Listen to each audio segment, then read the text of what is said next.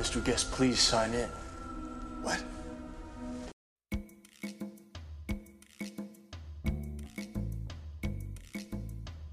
Welcome to The Rank with John and Zach. I'm John. I'm Zach. We've been friends since Cub Scouts, and now 30 years later, we decided to start a podcast where we'll be ranking anything and everything. You know, the natural progression of events for millennials. For the foreseeable future, we're going to be ranking action movies. After that, who knows?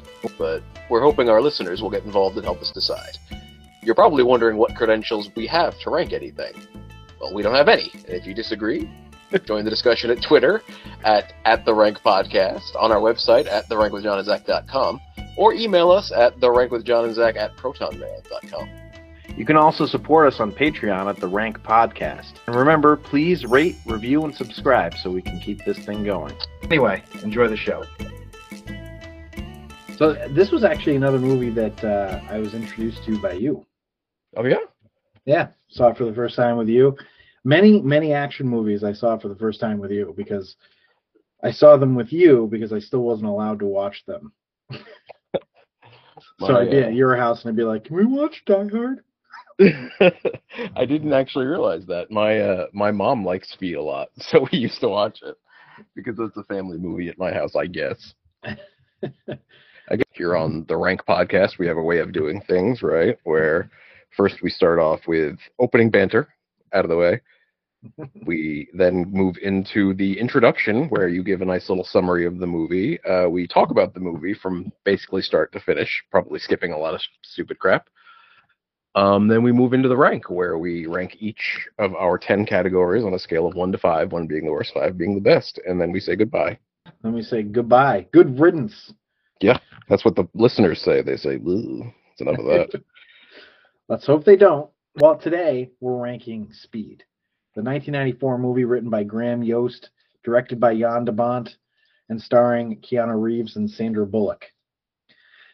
We've ranked Aliens, Cliffhanger, Central Intelligence, Bloodsport, The Mummy, Predator, Hero, and Iron Man thus far. In the last episode, we actually had our first change at the top. Iron Man supplanted Aliens as the best action movie ever. So it's Iron Man, then Aliens, then Predator, Hero, The Mummy, Central Intelligence, Cliffhanger, and Bloodsport bringing up the rear. Poor Bloodsport. So I guess the question is, do you think we'll have 2 episodes in a row that we change number 1? At the very least, could it supplant The Mummy as the best action movie of the 90s? I think it has a chance.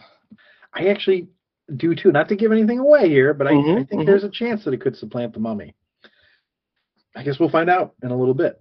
But on to the summary. Howard Payne is a disgruntled former bomb squad officer who has snapped. He wants $3.7 million, and he's going to get it any way he can. Howard uses his bomb squad expertise to rig a bunch of bombs and hold people hostage to get the money. Jack Traven gets caught in between, but is determined to keep everyone safe and put an end to Howard Payne's plans. Howard places a bomb on a bus that is activated once the bus reaches 50 miles per hour and is triggered if it goes back below 50 miles per hour.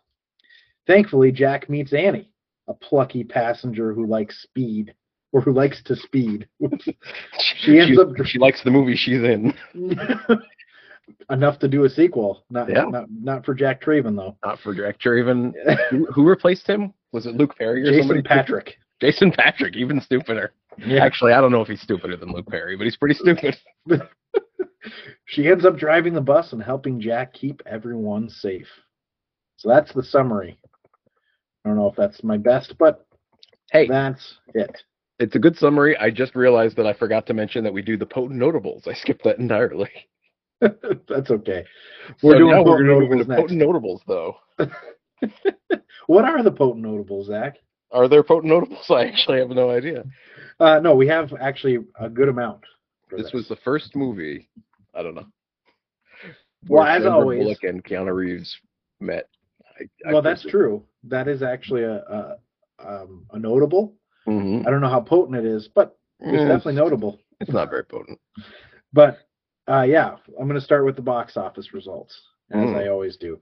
Speed gained $121.2 million domestically and $229.2 million internationally for a worldwide total of $350.4 million against a budget of only $30 million.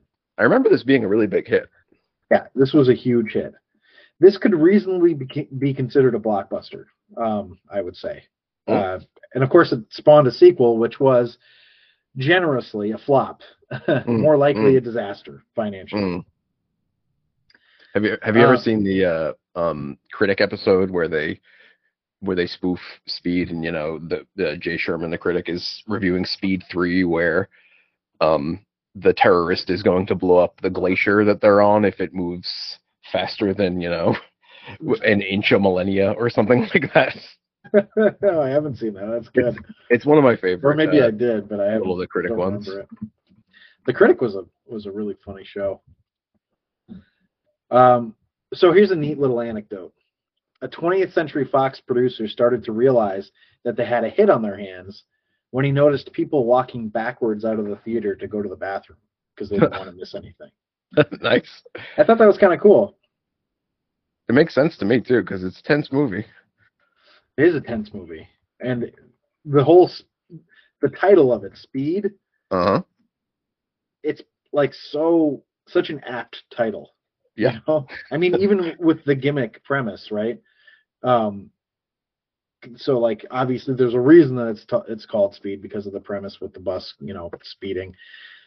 But even that, it's like that. It's the speed element of this whole movie. Just like it's like, oh my gosh, what's going to happen here? I can see why. I can see this movie being greenlit easily, like when it's turned in just the premise, because it's an easy thing to get behind. It's an easy thing to describe. Well, maybe not describe because the plot's a little labyrinthian in a way, or at least the scheme. But I can see the producers being like, oh, okay, it's about a bus that goes fast. I like that. I like the name Speed. Yeah, well, it's funny too because the guy who wrote it, Graham Yost, he actually put a warning when he sent the script out to people, and when it got bought, when they were trying to cast people, they sent the script out with a warning that was like, this is about a bus. Like, not what you would expect when you see Speed. Public Transport, the movie. Yeah, right, exactly. L.A. Public Transport, the movie. Well, so Sandra Bullock actually learned to drive a bus for the film. Oh. And Keanu Reeves and Jeff Daniels trained with real SWAT personnel, and Frank Dukes actually, to perfect their movements. That I believe 100%, according to Frank Dukes. The bus jump scene wasn't actually in the original script. Jan de Bont came up with it when he noticed a piece of the I-105 freeway missing when he was driving around LA. So he actually ended up doing 2 takes of that scene. Because on the first one, the bus landed too smoothly. That's an interesting problem to have, I feel like. I guess so. They're like, no, worse. And the film actually ran out of money before it was completed. Okay. When it was previewed for an audience for the first time, the subway scenes were animated storyboards. This is what it might have looked like. Yeah. Our Disney Imagineers have. But the audience actually loved the storyboard so much that the studio ended up ponying up the dough to get it done. I feel like we'll get there, but no, that's odd. I guess they used all the money on buses to crash, and possibly other transportation vehicles as well. Yeah, well, I have it somewhere in the quote notables here, but I'm pretty sure it's like 18 buses that they used. I believe it, given the abuse the fucker must have gone through. Right. So here's kind of another fun one. This movie actually saved lives. Really? Yeah. There was an incident where a school bus full of kids were in danger because the driver had a heart attack while he was driving. Mm-hmm. And one boy ran up, jumped on climbed up on the driver's lap, and then jumped on the brake pedal and pulled the bus to the side of the road. And they asked him, why did you do it? What made you feel like you could do this? He said, I saw that bus movie that kid was watching Speed at home, and then that happens to him, and he's like, "My time has come." Apparently, that's you. Yeah, I guess It's a so. family movie, right? Well, I was just all I was missing was the opportunity to show my skills. Right, exactly. Every bus I've ever been on, I'm like, oh, I hope that the driver gets shot. I can step right in. So Keanu Reeves actually did like 90% of his own stunts in this. Oh. And Jan de Bont cast him after seeing Point Break. He quote, "He's not threatening to men because he's not that bulky, and he looks great to women." End quote. All true. And actually, that was so Keanu was like, "I don't want to do this movie. I don't want to be an action star. I'm not interested." And Jan like, sold him on doing this movie by saying, "I'll let you do all the stunts." He doesn't want to be an action star, but he does want to do all his stunts. Yeah, He's isn't going that to be an funny? action star. It is kind of funny. He's like, I'm a serious actor. I do Shakespeare. It's like, sure you did, Keanu.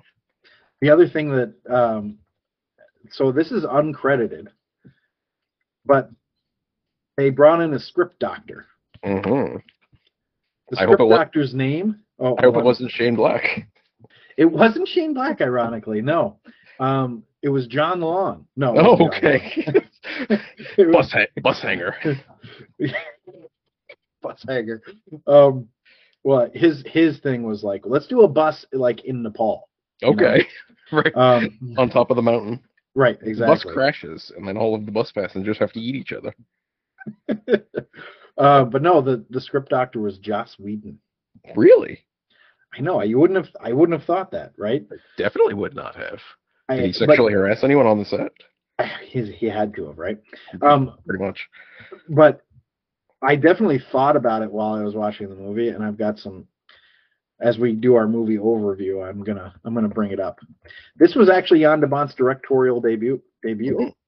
Yeah, I actually saw that because I thought that he had directed a lot more than he did, and it turns out he kind of didn't. Which is no, but he was a cinematographer in a lot of stuff. No, yeah, I saw that. I was like, he really didn't direct too much, and then he did direct a couple of things, and then he was a cinematographer on kind of a number of decent movies. Good movies, including Die Hard and The Hunt for Red October, two McTiernan films. And but that's basically why they gave him this. They offered it to Quentin Tarantino of all people, who turned it down. That would have been a fun movie, right? Very different. A lot more shots of Sandra Bullock hitting the gas pedal. Yeah, exactly. Sandra, I think your character would be driving barefoot here. She's like, I'm not sure she would. No, she would. So they actually asked a lot of directors. Quentin Tarantino was one of them, but the first one that they asked that they really wanted was John McTiernan, actually. Really? I could see that. But so when Tarantino turned him down, they were like, fuck it, let's go with a first time director then. And that's how they ended up with Jan de Bont. But I mean, he's a first time director, but he did a bunch of cinematography, as we were talking about, like Die Hard, The Hunt for Red October, Lethal Weapon 3. So he had action movie chops. And he had experience doing action movie elevator scenes, having done Die Hard. Yeah, actually, it's funny because a lot of people attribute, when I was like reading through this stuff, a lot of people attribute the opening sequence with the elevator as influenced by Die Hard, but it wasn't. It was because Jan had his own personal experience where he got stuck on an elevator on the 40th floor, and fire rescue had to come up, and they took everybody out through the roof. And thus Speed was ironically born, I guess. Well, the opening scene anyway, but I just thought that was really sort of fascinating. It does seem similar to Die Hard, but I guess actually, you know what? Last time I watched Die Hard, there was less elevator action than I remembered. In my head, there'd been a lot of elevator action. I don't remember a lot of sex in the elevator in that movie, but oh yeah, if you say so. Loving an elevator, living it up while I'm going down, as Steven Tyler once said, the great Steven Tyler. Yeah, he's great. So I hope no one thinks I actually like Aerosmith. I was wrong. It wasn't 18 buses, it was 13 buses. Oh well, you're fired. But it actually wasn't because like they were braking.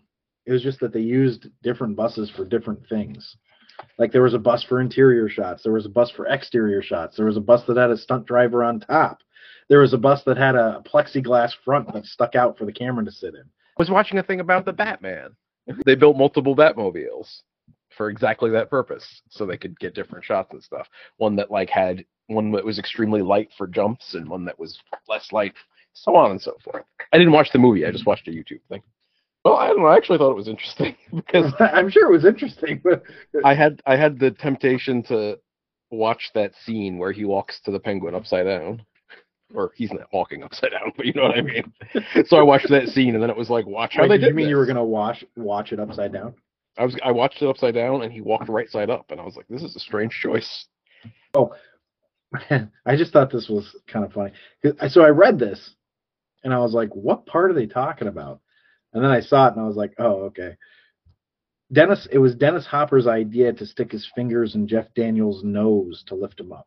Yeah, that's when he first falls into the elevator, right? I found that strange. Yeah. But DeBont was like, no, that's going to look really silly. Which it does. Yeah, but then he agreed after he tried it. So he had Dennis Hopper do it to him, and he was like, oh, it's really painful. Yeah. So he's like, okay, I guess you can do it since it's actually really painful. But here's the thing that I feel like DeBont was missing in that moment. Like, yes, I'm sure it is painful. Regardless, it looks ridiculous.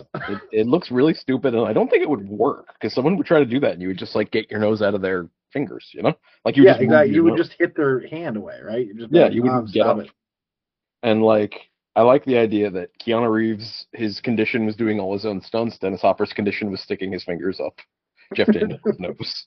That was his condition for every movie he did thereafter as well.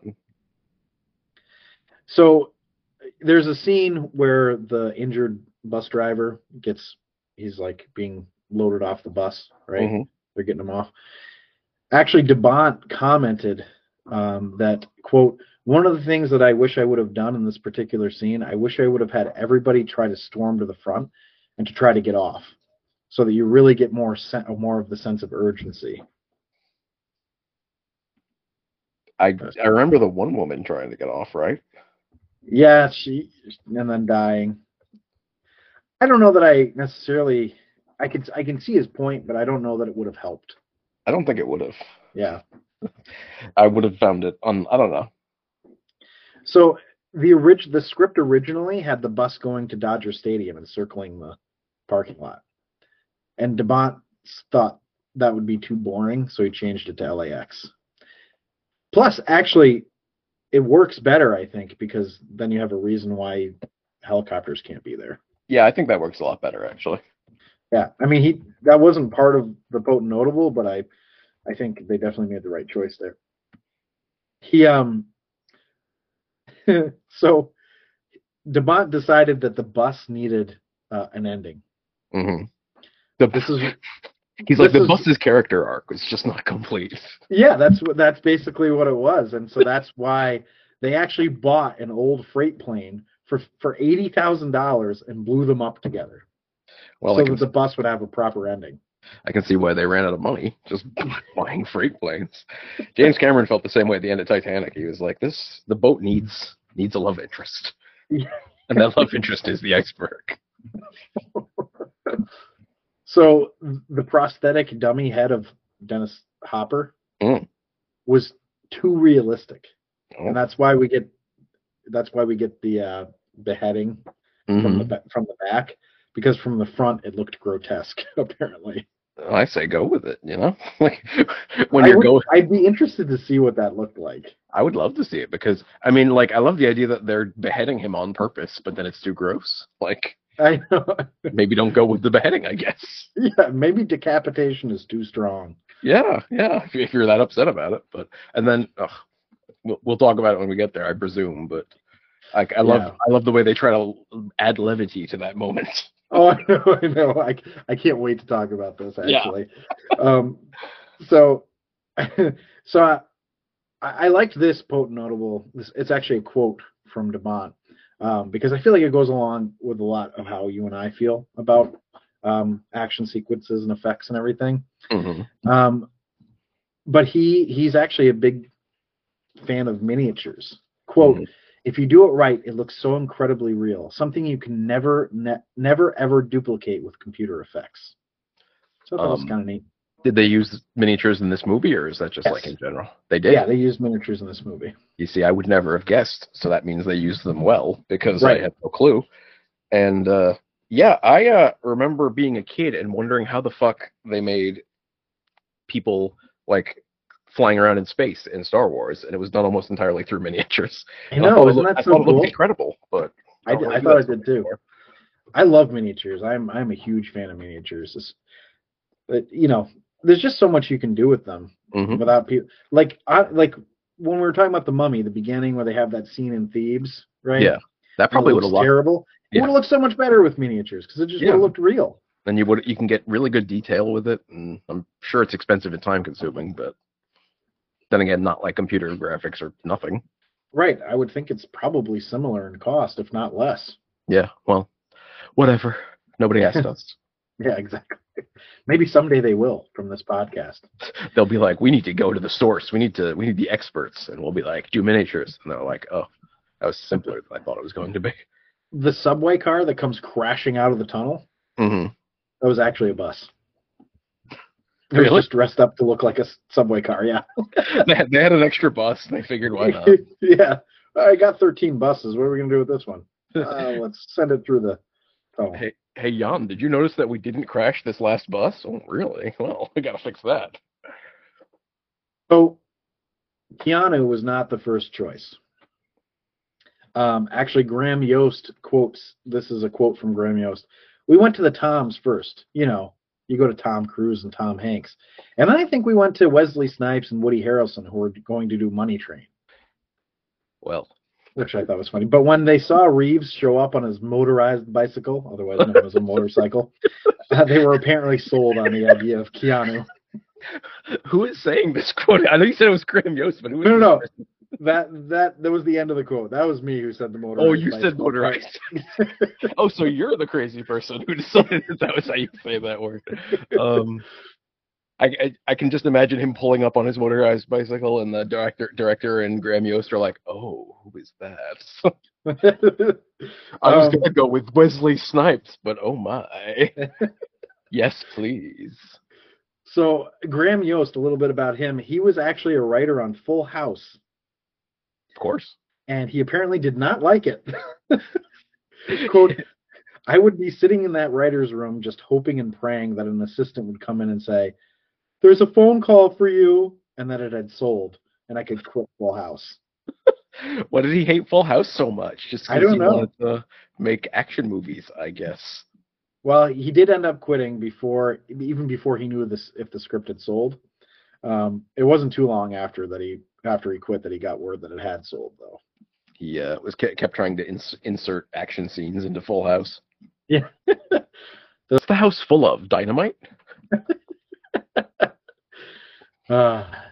If Daddy Rick had his way, it would be. Oh yes, absolutely. But so they go with Keanu, and 20th Century Fox. So Jan de Bont says to Keanu, you're going to be a cop, right? I want you to shave your head because I don't want you to look like you would really be a cop, right? And so I think he just meant get like a more conservative haircut because he had those flowing locks, right? Yeah, in my head, he 100% of his life now he's had exactly the hair and the beard he's had for John Wick. Yeah, exactly. I know he didn't used to really look quite like that, but that's just it. He was a baby, and that's what he looked like to me now. But at the time, he did have long hair. For instance, you can go to one of my favorite music videos, the Paula Abdul Rush video. You can see what his hair looked like then. Yeah, or even Point Break. No. Or go to the Bill video. and Ted's Bogus Journey or whatever. Actually, Excellent Adventure is a good movie, and if we ever do comedies, that's one of the first ones I'm picking. I really hope we do comedies. Listeners, if you want us to do comedies, we'll come up with 10 new categories, and we'll dive in, because I think that would be a lot of fun, personally. It'd be fun to come up with 10 new categories and do the 10 same categories. We can do that, potentially. And just this movie did not have good action sequences, but that's not surprising because it was the final showdown was terrible. Yeah, this Woody Allen movie did not have a good anti. Well, He had a good villain, but that was just in real life. Anyway, so Keanu, he probably took it a step further than even Jan de Bont one. He really shaved his head basically. It wasn't completely bald, but it was very short. Yeah. And 20th Century Fox freaked out. They were like, "No, we're not doing this. No way." They actually discussed halting production for months to let him grow it back. Good Lord. If you've had a bad haircut, just think you haven't had such a bad haircut that they canceled production of the blockbuster movie you were working on. Yeah, seriously. And they actually did halt it for a little while to let him grow it back some. So like what we're seeing is what has grown back. Mm-hmm. They were like, "We're not filming this like this. He needs hair." All right. I think that's kind of crazy. But how short was this? Was he just Obadiah Stane? I have no idea. I don't know if it was that short, but I think it was like what I read was that it was hard to tell that he had hair. Mm-hmm. Okay. But yeah, Keanu was like, I mean, he didn't want to be an action star anyway, which I was talking about earlier. But Jan de Bont actually was like in a complete agreement, and that's why part of the reason why he wanted him was because he felt that many big name stars actually impeded their characters from shining on screen, since their films became more about their status than the characters' actual arcs. Yeah. Quote, "When I did Speed, I was very happy to get Keanu because at the time he wasn't really an action star. In fact, he didn't really like action. He was afraid of it, and that meant when he had to do things, you could see how uncomfortable he was and really feel it, and therefore it becomes much more realistic." I can see that. And so the last quote notable here is that Annie was very different in the original script. Mm-hmm. She was a man. Well, no. She was Manny. She was what? You're Manny. Kind of sound far away. Yeah, because I moved far away. Sorry. She was Manny. She was Manny? Mm-hmm. No. She was black. She was black. And a paramedic. Okay. So in the first version, this is directly from quote from Graham Yost. In the first version, she was an African American and a paramedic. Quote, "I wanted to explain why she could drive so well at high speeds through traffic. You come up with these rationalizations for a character and you start peeling them back." End quote. He added that the first actor the studio approached for the part of Annie was actually Halle Berry, but she turned down the role. I think that could have worked, although Sandra Bullock is very likable in the role. Yeah, Sandra Bullock's great, but I do think Halle Berry would have worked here. So. I also kind of would have liked. Maybe it's at the risk of over-explaining why she can drive a bus or fast or whatever, but I like what they ended up going with it being a silly line, but it's a fun line, and not over sort of going into just sometimes people can drive fast. Yeah, I mean, so I think it works because it's not like she's a particularly great driver, Yeah, that's like, true. She's like, they don't show her as being like, wow, she's doing these like a baby driver, I don't know if you saw that movie, but like she's not doing Ansel Elgort things. She's just surviving. Just Ansel Elgort things. That's the name of my Tumblr. No, yeah, that's actually a really good point. She's kind of like, I don't want to say she's bad, but like she's crashing into things. She's hitting cars, and he kind of has to help her turn sometimes when it's particularly hard. Exactly. So yeah, I think it works in the sense that like if it had been somebody who knew how to drive a bus really well, you might have expected more from the character. Yeah. It's kind of he's not all that good at it. Yeah, exactly. So let's dive into the movie overview. I was sort of struck by how weirdly long the opening credit sequence was. Thank you.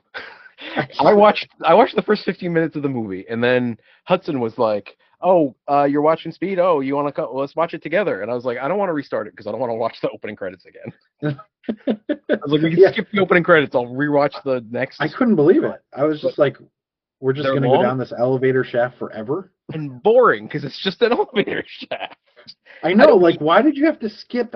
Like, it was like every 2 floors you gave a name. It's like, could you just do every other one? You know, Yeah, like, I maybe it's just we're supposed to get how long in an elevator this is, but I, I'm glad it wasn't just me that I was losing my mind because I'm sitting there going, why is this going still? Why are we? yeah, I think he was trying to show, like, boy, this was a really tall elevator, right? And I'm just like, can you just put the numbers? We get it.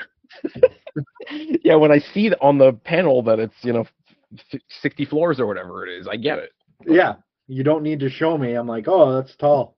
mm-hmm.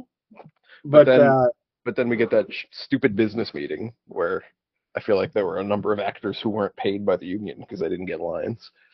yeah, And like there's a lot of I love watching movies I haven't seen in a long time, like from the past, because I see a lot of actors that I forgot existed, and I go, oh, what the fuck is he from? And I have to look it up. That's a lot of fun to me. oh yeah, like the guy playing Bob. Mm-hmm. I didn't look him up, but I actually marked it down so that I would, but I didn't didn't look end up that. having.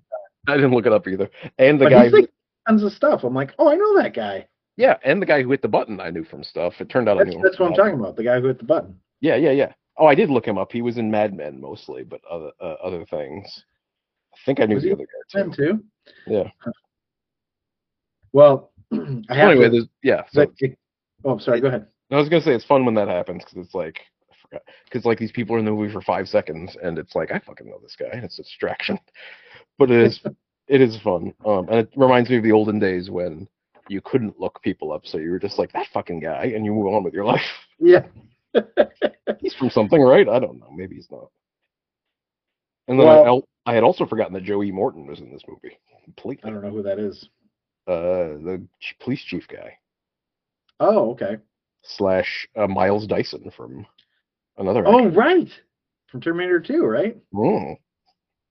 That's a good. Oh man, that's good. I knew it. I like recognized him, but like it was like you said. It was like, oh, I recognize him. All right, moving on with my life. Yeah, exactly.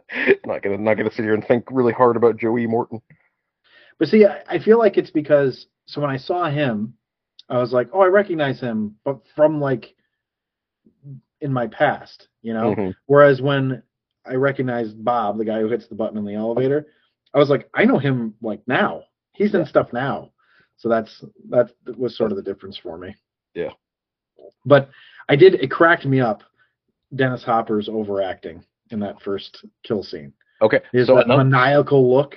another thank you. I'm glad that again, this isn't. I don't know if we're just like noticing the same things in movies now because we're talking about every other movie we watch. Like, good lord, I was thinking, was he always this like hammy? I guess maybe they told him to be hammy, but just him looking up after he like every time he hears them talk and he goes to his like earpiece or whatever the fuck. Yeah. He like really like intensely looks up like and like it's just so overactive. It's ridiculous. He's crazy. So it makes me actually want to watch Waterworld because I feel like because he's the main villain in that too, and I'm pretty sure I remember him being a big overactor for that too. So like I didn't remember him being an overactor for this when I was young, but I didn't either. Waterworld. So I'm like, how bad must Waterworld be? Yeah, if this one we remembered him being pretty alright in. Yeah, exactly. Isn't he the main bad guy in by which I mean Bowser? Isn't he Bowser in the Super Mario Brothers? Oh yeah, I think he does do the voice for Bowser. I bet that he's or wait, do you mean the live Bob action Hoskins? with Bob Hoskins and John Leguizamo? Oh boy, I don't know, but you're probably right. That sounds right. If that one, I bet he really reined himself in. Yeah, I'm sure he did. Nothing like the character Bowser to rein in your overacting tendencies. It's like a really subtle role, you really have to dig in. It's not like something you can just ham it up. It's also like such a grotesque kill scene that he has there. It is. It's like, and I'm like, so I also, and this sort of leads to, as we continue through the movie, I'm like, we're going to eventually find out that he's Howard Payne and that he's a former police officer and that, he's snapped, right? And I'm like, I don't know that somebody snapping is really what this, like, he's just reveling in murder. Yeah. It feels like he would have been this way through his whole life. Yeah, he's not disgruntled. He's not like been pushed too far. Right. He's just psycho. Yeah. He's just murdering people left and right, and he's fine with it. Yeah, and like murdering cops and stuff. So yeah, and we'll get further along here, but he's just is like laughing about. I mean, I'm just like, okay, sure. Yeah. Random bus driver blows up his bus, and he's just like, yeah, well, you should have gotten, should have given me my money, like. Yeah, and like though it's insinuated, it's because he didn't get his pension is shitty. Like that's not a reason to. I know, right? Blow up LA. It blew off my thumb, and my pension's not good enough, so I'm gonna. Meanwhile, he's got seemingly an okayish looking house. Just relax. Blows it up. Which we'll get into later also, but why? You're not there by the anyway. Way, we forgot spoiler alerts for Speed if you haven't seen Speed. Oh yes, if you haven't seen Speed, we've spoiled quite a bit already, but spoiler alert. Like the bus crashes at the end? Too. Yeah. I thought the bus survived. Where are we though? We've seen Dennis Hopper's overacting. Yeah. And I was saying, like, as much as there was a lot of overacting there especially from Dennis, the being stuck in an elevator while it's falling like that would be absolutely terrifying. That would be really a terrifying experience. I couldn't help it with Keanu. This part where they're like, what can stop the elevator from falling? And then Keanu goes, basement, while he's chewing gum. Yeah. What a dick. Yeah, I thought that they were introducing him to be a different character, like really, because like he comes across as kind of callous and like I don't care about people because of that and the shooting the hostage thing. But then they just pull back on that entirely, and he cares about. What was the point of that? So I don't know if it was maybe a different draft of the script. They made him like much more like doesn't care about the people. He just wants to get the bad guy. But yeah, I don't know. Maybe it's because he sees. I'm gonna headcanon it and say that he is like that, but then he actually sees the hostages firsthand and says, you know what, I have to actually care about these people now. I can't just go around shooting hostages unless they're my buddy. Or maybe it's shooting Jeff Daniels that does it. He realizes if shooting Jeff Daniels is this hard, how am I ever going to shoot Sandra Bullock? This was something that sort of stuck out to me, and not in like a bad or good way, just sort of an interesting observation. At least I think it's an interesting observation. So this movie's filmed in 1993, comes out in 1994, right? And you got all these people that are stuck in an elevator, and none of them know what is going on. Like they don't know that they've been taken hostage, that there's a SWAT team there and everything. It's just sort of interesting because now everybody would know almost instantly. Yeah, because they'd all be on their phones right away. It's just an interesting. It is, and there's that like ties in a little bit with his surveillance of the bus later, when they assume that the only reason he knows what's going on is because of the news copters, and he's got all those feeds and everything like that. And then I was thinking when they see the camera that he has installed into there, and Keanu assumes it doesn't have audio because it's like you probably couldn't even buy. Yeah, exactly. Cameras back then. Nowadays, just he just would be streaming right to his phone. Yeah, exactly. I mean, it's really just a crazy difference in technology in 30 years. That's so crazy to feel that's 30 years ago that this came out. So. No, that doesn't sound right. It doesn't, does it? I actually, and I liked that when Keanu and Jeff Daniels go in there and they're like, "We're LAPD," the people in the elevator are like, "Why did they send cops?" Yeah, because it was definitely like what I was thinking. I'm like, "Why are the cops there?" Yeah, they should have just been like, "Oh, we're just guys. We're working on it." Is what I think, instead of just foment panic. Well, what I think is funny is they're like, "Hey, we're from the LAPD. We're gonna get you out of there." And then, they hear them and they're like, "Why'd they send cops?" And then like 2 seconds later, like, "What do you think about the hostages? You think we should just kill hostages?" And da da da da. I'm like, so they heard you say that you're there, but then they heard nothing else. I didn't really understand how the people in the elevator weren't able to hear them talking about. Yeah. Them as hostages. Yeah, I know, because they didn't talk that much louder when they were actually talking to the guys. They're like, "All right, we're here to save you." So these guys are fucked, huh? Yeah, exactly. They're gonna die. What do you think, Jeff Daniels? Oh, they're dead. I was I don't know why, but the music stuck out to me, and I can't even like replicate it. I tried to write it down like I was going to be able to remember it, but let me just tell you what I wrote down. The dun dun dun dun dun dun. No, I know just what you mean. Actually, the music for this movie in general has actually stuck in my head for a long time. Like, it's one of the first action themes I think of for whatever reason.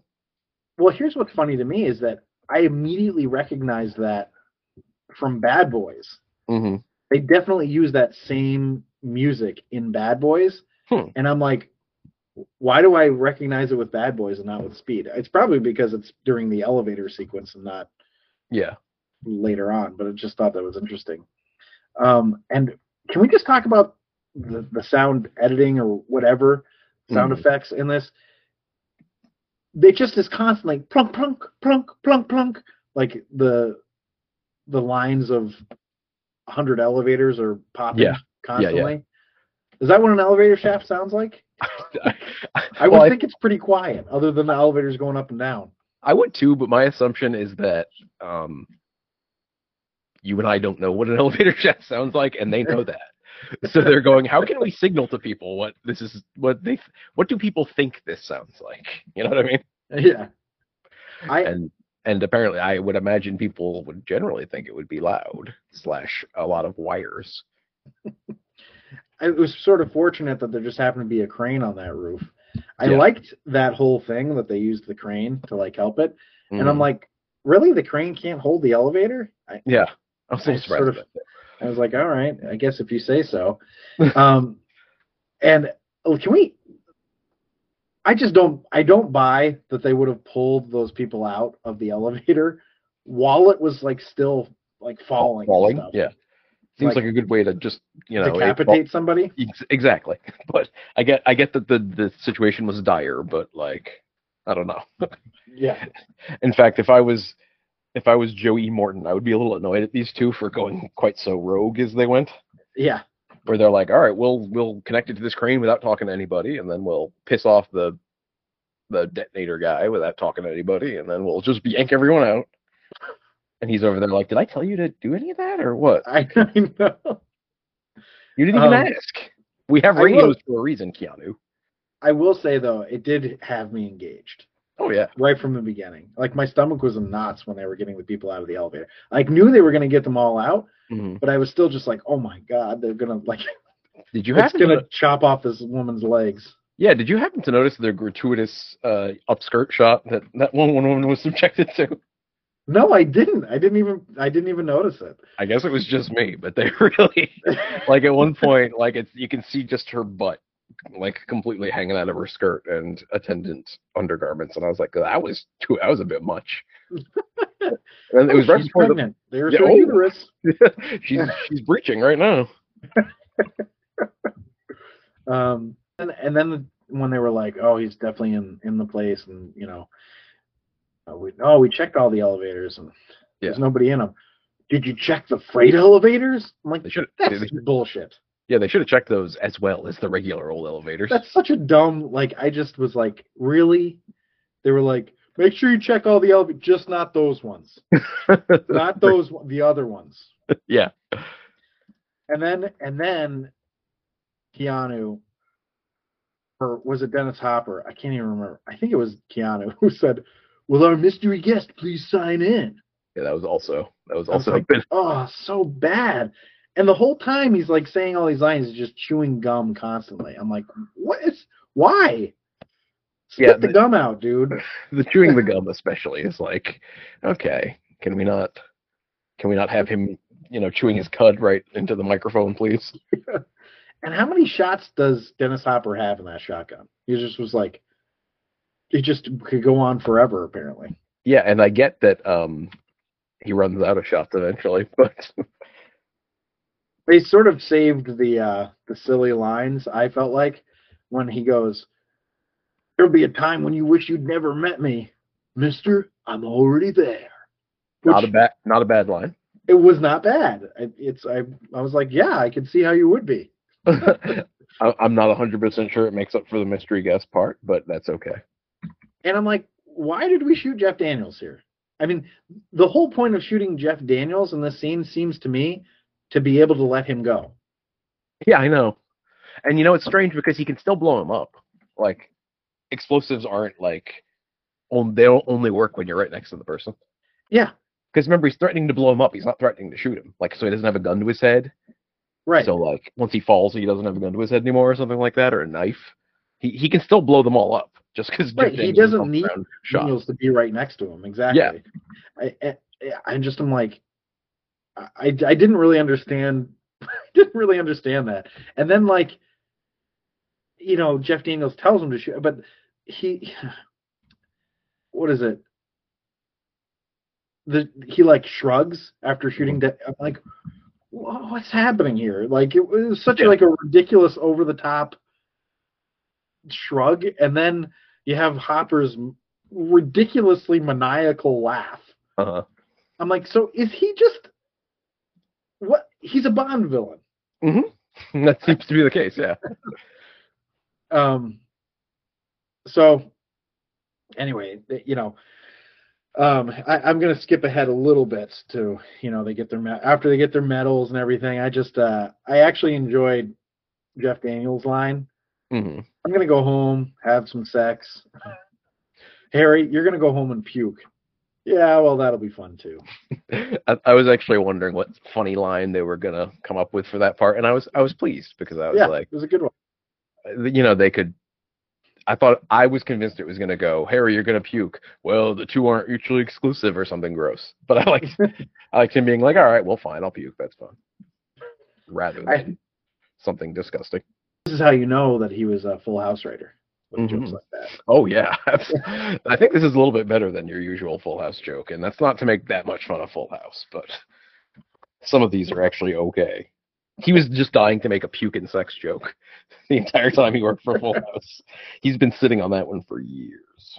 There were, we're what, maybe 30, 45 minutes into this movie at this point? Mm-hmm.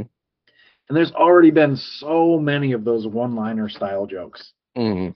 I was actually, this is where the whole Joss Whedon being the script doctor thing came in. Thinking about, I'm like, because he was brought in to spruce up the dialogue.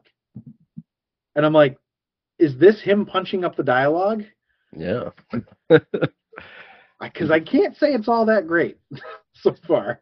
And it's not terrible or anything, but I'm like, really? This is the punching up? This is how Joss Whedon became like a really like popular guy until, he ended up not being a popular guy. Yeah, just think what the punching down was. Yeah. Then we get to the other bus blows up with his friend who also happens to be a bus driver on it. Mm-hmm. Yeah, I don't know why he knows all the bus drivers in the city or something like that. He doesn't take the bus, clearly. He just knows them. Yeah, he just knows this one bus driver, apparently, that's fine. You can be friends with a bus driver. I'm not saying that. I just was like, okay, I guess Dennis Hopper knew that. Yeah. And then suddenly we get Ferris Bueller's best friend. Another actor I forgot was in this movie. And Sandra Bullock, the whole like, oh, there's gum in my seat. Gum! That was an ad lib. All right, Sandra Bullock. Yeah. Just imagine what the original line was. Well, it must have been great after Joss. Joss was like, vomit on him. She's like, I'm not going to do that. Vomit on him. Yeah. And then she's like, well, this will be fun too. So, and I'm thinking like, so if Keanu makes it to the bus in time, that's the end of the movie, right?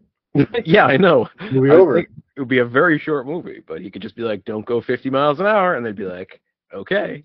And all I kept thinking too was like, maybe instead of breaking the glass, show your badge. That felt not even gratuitous. That felt stupid because he was obviously just going to piss the bus driver off. Because every time you break the glass on a bus window, they always let you on. Yeah. They're always sorry, I didn't realize.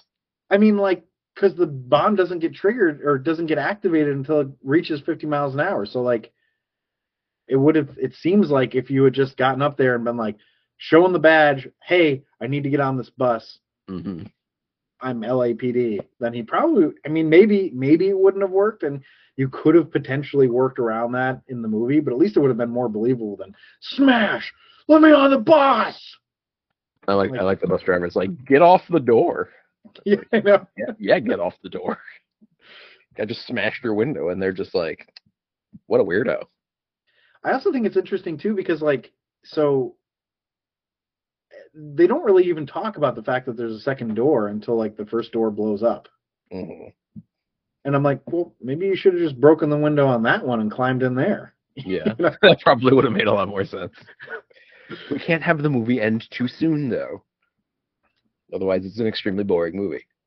And then they so then he's chasing it, right, in his Jeep or whatever the hell it is. And they do that far away shot from like the helicopter and they're chasing, and I'm like, oh my gosh, I'm watching OJ and the White Bronco again. I actually thought it was a Bronco. I don't know if I don't know if my mind went to, LA, car chase freeway scene and just went immediately to it must have been a Bronco. But no, yeah, exactly.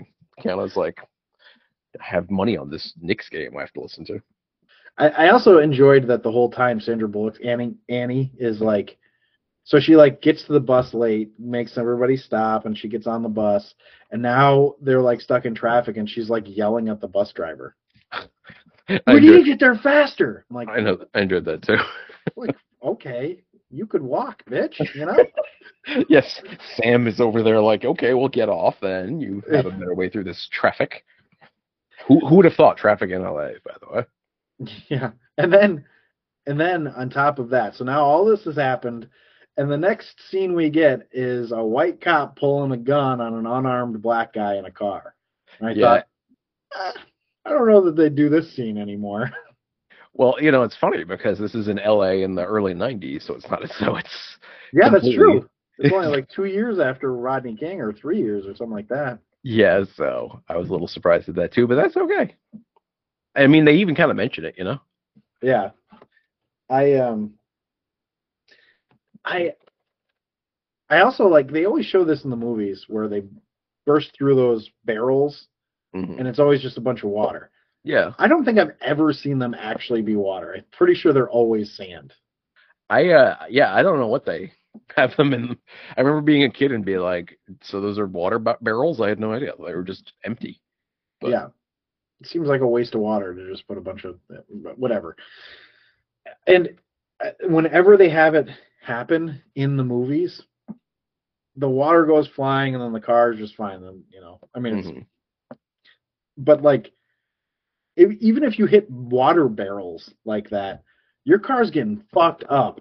Like, it's not going to just stay intact. So I don't really understand that. Anyway, that's just a pet peeve of mine with movies and those barrels. And of course, he's finally on the bus now, right? And he's like, I'm a cop, so everything's fine. But and of course, this random guy's like, no, you're not taking me alive. Then he like diffuses the situation, and then this idiot Good Samaritan ends up trying to tackle him, and then the bus driver gets shot. So I feel like, okay, I have a little bit of trouble with this scene, because then it's like, okay, so now he's got to handcuff this guy, and then he lets him go, and then there's no resolution to this character, right? Just this random guy that's on a bus with a gun who shoots somebody, and then nothing else. No, right? Yeah, I kind of wondered about the same thing, because do they take him into custody once they get him off the bus? We never know. We never know. So I'm like, why not just have the bus driver have a heart attack? I think it's reasonable to assume that he would be scared, in a stressful situation. He could have had a heart attack. Anyway, it seems like having him be shot was a little bit extra. Yeah. And it was kind of a weird opportunity for them to put in this, like, LA is full of Latino gang members moments. Exactly. I felt the same way. I was just like, all right. And then, like, he's like, are you okay with doing this or whatever? And she's like, you should know that my license was revoked. And he says, for what? And she says, for speeding, which is adorable. It's a cute line. That's Full House all the way. That's not Joss Whedon. But having had my license revoked a lot when I was young, you got to do a lot of speeding to get your license revoked. Well, she had a very good time. So Yeah. And so then he's on the phone with Harry, Jeff Daniels, right? And he's like, check this stuff out, blah blah blah. And then he like looks down where, you know, Sandra's feet are, and then he's like, it's clean.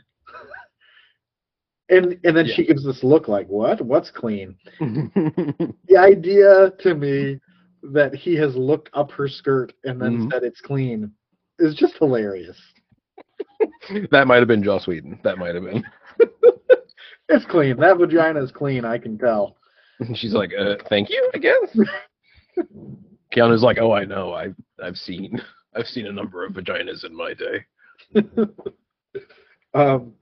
I have to say though, there is this one part, right, where Ferris Bueller's friend is asked to hold the phone and repeat to Harry what Keanu is seeing, and then Keanu's like, "Fuck me," and then the guy goes, "Oh darn." Yeah, you know, actually, I thought that was really good. It's those little parts actually that kind of make movies like this like fun and kind of audience pleasers, because if it was just fun action, that would be one thing, but people remember those cute little moments a lot. Yeah. Like, I feel like even at the time, the she got the tickets for speeding line was sort of tossed around and people enjoyed it at the time even, so. Yeah, I can see that. I think if you're going to make a movie like this, you kind of need cute moments like that, otherwise it's too tense. Yeah. Oh, yeah. That's another thing is that I guess we'll getting into the ranking, we'll mention it, but the movie has actually been rather tense at a lot of points up to this point. Right. Why they pepper these things in, I think. We've been making fun of a lot of things, but it doesn't do a very good job of building tension without just being nonstop action or anything like that. Right. It feels like nonstop action though. Mm-hmm. So. More so than other movies that have built tension slowly that we've watched of the action movie, because of the speeding bus aspect, you know. So yeah, like there's constant motion. Yeah, take Aliens, where we mentioned that like the first hour is very little action actually happening. Right. This actually feels like more action has happened. I'm not sure it's comparable. Probably more action has happened in Speed at this point, but they do such a good job of keeping the momentum. Right. And it's not better or worse than the way they did it in Aliens. It's just different. It feels like a very quick, however long we've been watching the movie, minus the opening credits. Right. Yeah, the opening credits was interminable. So we're driving the bus, and you know she's getting off of the freeway, right, and she ends up hitting like all these cars. I'm like, okay, first of all, how is this bus still going 50? And how is it still upright? But, you know, then now they're on the streets, and then they're driving down the street, and this woman has a stroller, is pushing the stroller out into the street. She hits the stroller, which Sandra actually does a great job acting in this scene, because this would be a terrible thing to have happen as a driver, you know? She conveys how upset that she seems quite well in this. And I was like, yeah, I get it. You know, that would be terrible. That would just be cripplingly like upsetting. Yeah. Not just and upsetting. Then it's just a bunch of cans, and I'm like, I get it. You don't want to actually kill a baby, and I'm glad that we didn't kill a baby, but that's fucking stupid. Why are there a bunch of cans in a stroller? Like, don't throw it in unless if you're gonna make it something as stupid as cans. Because like, does anyone transport cans in a baby stroller, like ever, anywhere, at any time, the entire world? Not that I know of. Yeah, this is the one time it's ever happened. So. Or if it is happening, it's a person who looks much worse than that. Yeah, than just this random woman who looks like a regular old mom. Yeah, exactly. So yeah, but credit to the movie, because I kind of, I knew it wasn't a baby because I've seen this movie before. Right. But despite still got me. Yeah, it kind of like makes your, your heart jump into your throat just a little bit when you see the baby stroller hit, because you're like, fucking I think just hit it's a why baby. it pisses you off even more that it's cans. Yeah. Like, fuck you. You put me through that for fucking cans? Shortly thereafter, when she almost hits the kids crossing the street, and they're just clearly kids. Yeah. I joked, if only she had hit one of the kids and it had exploded into cans. Just everything is cans. It's just absurd part of the movie. Oh, God. That would have been fantastic. I feel like there's got to be some kind of like fan art out there that shows that. But yeah, I actually wrote, man, this movie is tense. Yeah. What were we going to say? Sorry. I was going to say, I was actually on a... It doesn't matter. I almost found that upskirt shot that I was talking about, but I couldn't log into the site. I have a DeviantArt account, but I can't figure out how to get into it. I was going to show you this upskirt shot. Now I'm upset, but that's okay, because we moved past it. Yeah, that's all right. I don't need to see it. I believe it. You're like, I've seen upskirts before. Yep. And, you know, sometimes it's wonderful and sometimes it's not. Depends on if it's clean or not. Yeah, exactly. Yeah, who knows? So then we have this dialogue couplet where I'm just like, why is this even in the movie? The woman goes, we could have died. I can't think. And then he goes, it's okay. If you need to, you go right ahead and vomit. Yeah. It was a weird callback to Jeff Daniels vomiting at home. I don't know. It's either Joss Whedon or what's his name? Graham Yost. Graham Yost. Somebody has something to do with vomiting, and I don't know. Yeah. Got to go back and look at some old Full House episodes and see if I can find a pattern. So then, after she's almost killed a baby and some children, now they're on this freeway, and so everything's fine. So now she's like weirdly like happy and very flirtatious with Keanu. Yeah. I was like, this really quickly turned into like you're hitting on him. Well, you know, this is the most exciting first date she's had in months. He looked up her skirt, and they almost killed the baby. And he not told her the she same. was clean. So. Yeah, and this was not the same instance. This wasn't he didn't look up the skirt and then almost kill the baby. Right. That's just the doctor's appointment. After this whole thing happened. So that was a fast abortion. Was it just me, or was that fast? Well, the movie's called Speed, so yeah. We aim to please, ma'am. So Jack Traven, Keanu's character here, has been like really polite to everybody. Yes, sir, no, ma'am, all that kind of stuff, right? But for whatever reason, the tall Mexican guy is Gigantor. I think we know why.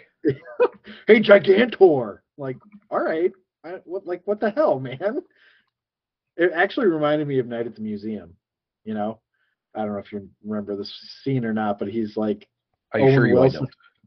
Oh, well, Owen Wilson is like the miniatures, right? Mm-hmm. And he keeps calling Ben Stiller Gigantor. And Ben Stiller's just like, I don't like that. It doesn't make me feel good to be called Gigantor. I'm like a normal-sized human. Anyway. Just think how Carlos Carrasco feels. Is that Carlos Carrasco? That's the actor who plays Gigantor, not the pitcher. I was going to say, that's a pitcher. No. I happened to notice during the opening credits, I was like, huh, is he still on the Mets? I can't remember. But I don't think he is. He's gone. Yeah. We're like, you know what I'd really like to do? I'd like to get some really good pitching, but older. Have to be older. Yeah. They pick up, this guy's 35. Older. 37? Yeah. Older. Jeez. 40? I think Nolan Ryan's available. Yeah. We could bring Tom Brady into pitch. Well, you know what? He might be okay for all I know. You know what I mean? You never know, right? I mean, geez. The Mets find him, wins a Super Bowl. So it's just weird. I also like, so then Gigantor later, when they're talking about, I can't even remember what they're talking about, something being scary, right? And then Gigantor's like, well, I've got a wife. And kids? Like, You've got a wife? Just the wife. Who He's gives like, we're a trying, please. We've been having trouble conceiving. That's not the point, though. I was like, did he really think that was going to get empathy from anybody else? Like, who gives a shit? You got a wife, you know? Well, that was that one kid's point in the back. Yeah. With some really good acting. The supporting cast in this, the bus players, the speed players, they're not always quite so good. But that's okay, because they are I like them, though. You like them? They're a motley collection of random actors from then. Right. And that's what I like about them. Well, okay. I felt like, well, anyway, we'll get into that with the supporting character appeal. But do you know who the kid? I'm sorry, but you know who the kid who gets mad just because you have a wife, that means I'm expendable? That guy. Yeah. He also plays the guy who smuggles the monkey into the country in Outbreak, and he's Brendan Fraser's roommate in With Honors, who's pissed that Joe Pesci is living in their lawn. Wow. So he's had a good career. He's had a great career, usually playing guys who get pissy about things. Well, always found his niche. And gets spat at by monkeys. Well, so in this movie, there's just tension, and more tension, right? There's just a lot of tension being built. We've reached the point where the bus has to jump over the missing bridge, right? They get them onto this empty freeway that I kind of missed why the freeway is empty when they explain it, aside from that it's new, maybe. Well, right? They were construction on it. Yeah, but then they're surprised when it's not finished. It's like, but it's finished on the map, and I'm like, what? Okay. You should have. I don't know. I guess nobody could have told you guys that that's missing bridge. And actually, that was computer effects, because this whole thing started. This scene happened because Jan de Bont noticed that there was a piece of the I-105 that was missing, and he was like, "Oh, I could jump the bus over that." Yeah. But by the time they were going to do that scene, it was actually finished. So then they had to CGI it out. That's oh, that's a shame. I like to imagine Jan de Bont just everywhere he drives. Ooh, you could jump a bus over that. Ooh, look at that bridge. You could jump a bus over that. To this day, he's just dreaming of driving buses over precipices. I don't know. Well, I think what he's dreaming about is like, how could I have made that cruise ship better? This is his great regret. That's forecasting to Speed 2 cruise control, everybody. I don't think that'll be the best action movie of all time, but if you really want us to rank it, okay, we'll rank it. I don't want to do that. Speed 1 and Speed 2, the difference is marked. Yes, there's a marked difference. I agree. So anyway, it's a cool scene, the bus jumping over that gap. But every time I see it, I'm like, why did the front wheels pop up? Yeah, it really tips backward a lot. And actually, I was thinking right before they did it, would it make sense to front load the bus the same way they did? When you want to back load the bus. Oh, well, then there you go. You're all set then. Yeah. Well, right. Wouldn't you want to backload it so that it... I don't know. I thought maybe you'd increase momentum if you're in the front. I don't know, though. Oh, maybe. I don't know. But I mean, what really would have happened without any sort of ramp there is that they would have just gone down. Yeah, that's true. Yeah, he has the throwaway line about it might be inclined, and I don't remember why it might be inclined, but yeah, can't question it too much. Yeah. So it's like it's cool in the sense that it's a neat thing to do, but it serves no purpose other than for everybody that watches it to go, but that's not what would have happened. Yeah. They would have just gone down and then exploded. Then they head to the airport, and then we have Ferris Bueller's friend go, "It's the airport." Yeah. So he's like, "Well, I already seen the airport." Which another cute line. Yeah. Kind of undercover MVP Alan Ruck keeping the levity in this movie. Is really good in this, actually. Of all the bus patrons, he's probably the best one. Oh, I think so. The best one. Well, yeah, Gigantor isn't that great, and the other kid isn't that great, and Crazy Woman who got killed when we didn't mention. Yeah, well, she was. Yeah, That's true. We didn't even talk about the fact she got killed, which I actually thought was a good scene because I could understand her, freaking out and wanting to get off, and it also shows that this guy's cunning and. Yeah, and they had established that she has anxiety problems. Right. Because that's why she stopped driving. So that was actually kind of clever, too. Yeah, exactly. So I thought she was good. And she's been in a lot of stuff, too. Yeah, you'd recognize her when you see her. But so to go back to Gigantor, he's got another line. And part of me is like, maybe the lines weren't exactly what he could make good, After Jack gets off the bus, he gets off and like 2 seconds later, Gigantor is like, I'm telling you, he's somewhere jerking off. Like, what? Why? What about this guy in your experience with this guy is making you think that? Yeah, she even kind of mentions, I think, he didn't have to get on the bus in the first place. And, but, at the same time, he knows that he looked up Annie's skirt and, what else is there to do? He's holding it in. Right, exactly. He's been waiting.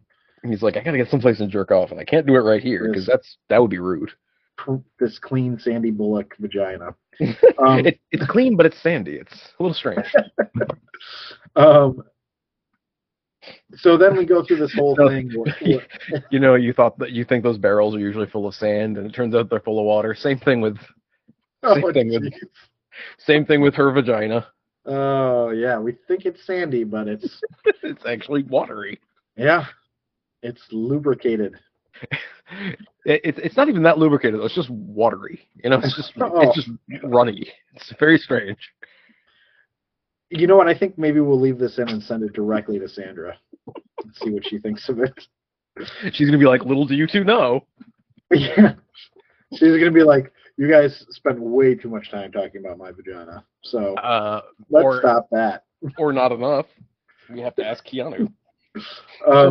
They actually had a crush on this set. I don't know if you heard about this. I did not hear about that, but that makes sense. They have no chemistry, so of course.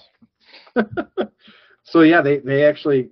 So Sandra Bullock has come out and said, "Oh yeah, I had a big crush on Keanu and that," and then Keanu didn't know, and he was like, "Oh yeah, no, I was crushing on you too." I was.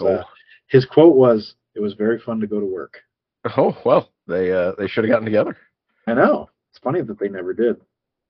Keanu's too much of a gentleman.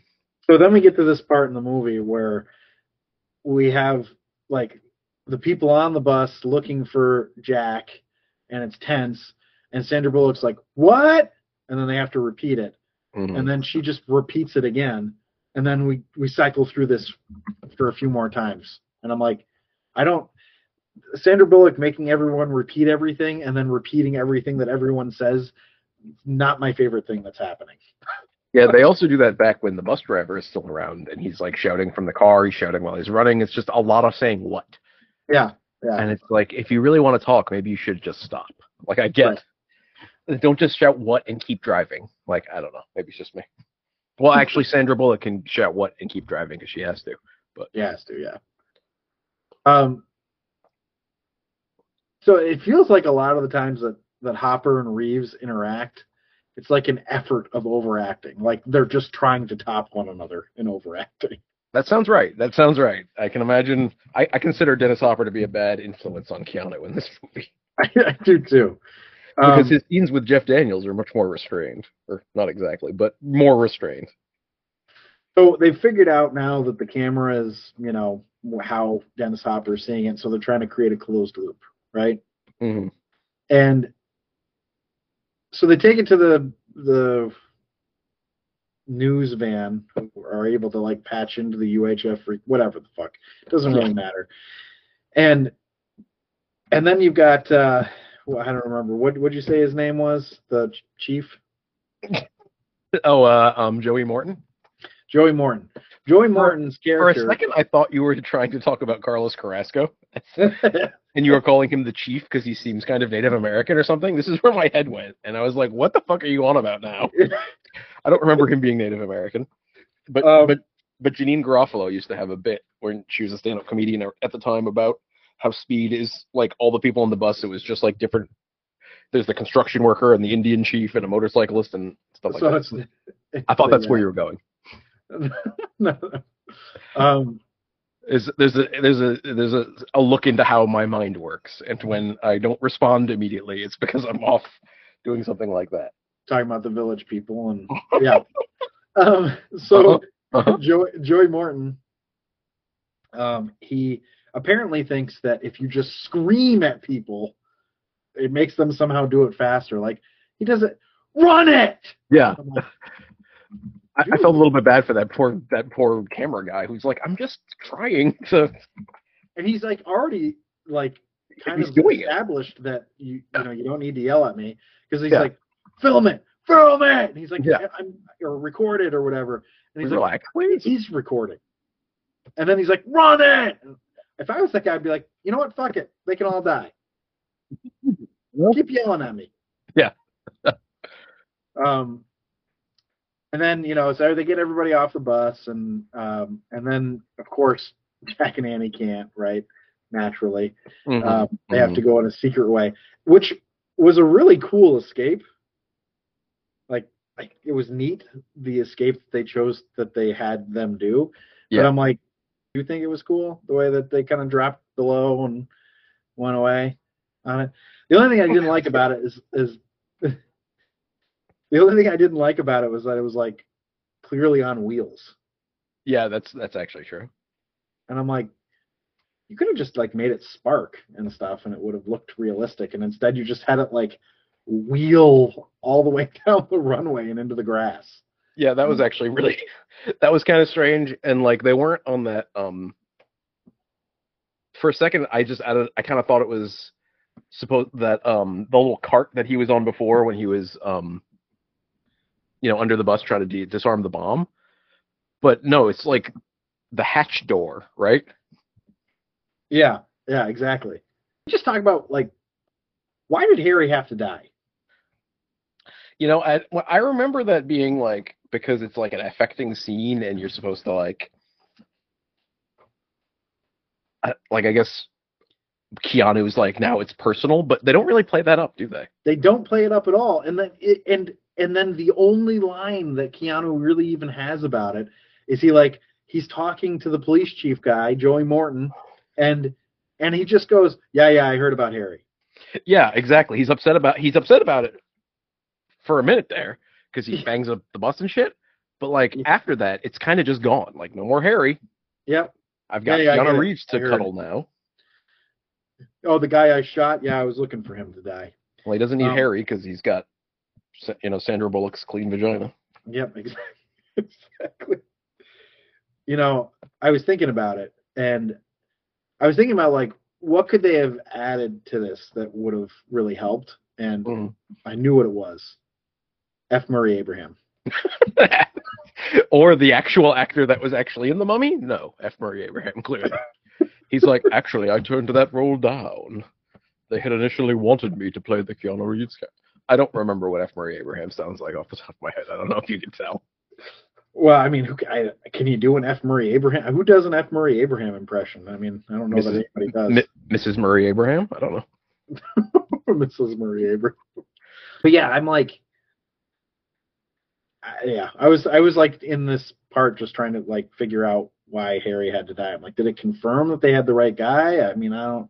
Yeah. Anyway, I liked there was a good line by Dennis Hopper, which is sort of shocking in this movie, actually. Yeah. But I enjoyed when he shows up. They meet up, Jack Traven and him, and he's like, "You're crazy." Keanu's like, "You're crazy, bro." And he goes, "Poor people are crazy. I'm eccentric." Yeah, that was another actual decent line. There's a few lines in this that kind of you end up going, that's not a bad line at all. I'm not sure the delivery is always quite there, because even like I like Keanu, but I'm not sure he really quite has that Arnold kind of ability to deliver some of those lines, and you don't just go. Ugh. Yeah, he has not perfected the action star status at this point. That's at this point in his career. Yeah. Yeah. It's still enjoyable, right? But it's definitely, I think if you had like a Tom Cruise or a Sylvester Stallone or an Arnold Schwarzenegger in this role, I don't know, maybe not Arnold, but I think Stallone might have worked actually. I think Stallone would have done this role well, actually. And He he would have better pulled off a than lot of Arnold. those lines. I actually think. Well, anyway, I don't think that Keanu is really action starry enough to pull off all the one-liners. You know, See, it's interesting. Oh, Bruce Willis would have absolutely knocked this role out of the park. Oh my gosh, that's a good point. Bruce Willis would have been amazing in this role. But this is not to make fun of Keanu. It's just there's something some sort of charisma there is not, and it might be because Bruce actually comes from more of a comedy background. That could be, yeah. That's a good point. He was in sitcom. The sitcom, yeah. Yeah, and Moonlighting. Yeah, I'm not sure Keanu. What did he really do before this all that much? I think he was really just in a couple of random movies. I can't remember. I don't know what he was in before this. You mentioned Point Break, but now I can't remember what else, if anything. Well, Bill and Ted's. Right? Oh, right. No, he's actually very funny in that. So yeah, that's true. He has done comedy. Whatever. Well, whatever it doesn't work in this particular. Yeah. But anyway, and I purposely didn't write a lot during the take a lot of notes during the final showdown because I figure we'll go over that. Mm-hmm. But it seems crazy to me that this guy was in the bomb squad and I was just completely thrilled to be killing people. Yeah. And then I don't know if I should say it now. Should I say it now? The epic line? Oh yeah, sure. There's never a bad time. So for those of you who haven't seen it, which I mean at this point, it seems kind of silly you're still listening. Keanu Reeves decapitates Dennis Hopper. Mm-hmm. I should say Jack Traven decapitates Howard Payne. No, Keanu Reeves did not murder Dennis Hopper in real life. By decapitation. Yes, that was not something that was not a big news story in 1994. There were a couple of news stories involving murder around that time, but none involving Keanu Reeves. Or Dennis Hopper. That we know. Although it would have been more sort of expected if it was Dennis Hopper. Yeah. But so Dennis Hopper says to Keanu that basically I'm smarter than you. I'm the one with the plan, blah, blah, blah. And Keanu decapitates him and says, well, I'm taller. Which is, that line really didn't work for me in the moment. Really? Oh, man, it cracked me up. It really didn't work for me. It was like one of the only lines that really worked for me. So it didn't for you. It was a real stretch. But no, it really was because it felt like you're just trying a little too hard there, Keanu. It didn't feel natural in the moment. You know what I mean? The next pun he says is the next pun I didn't like.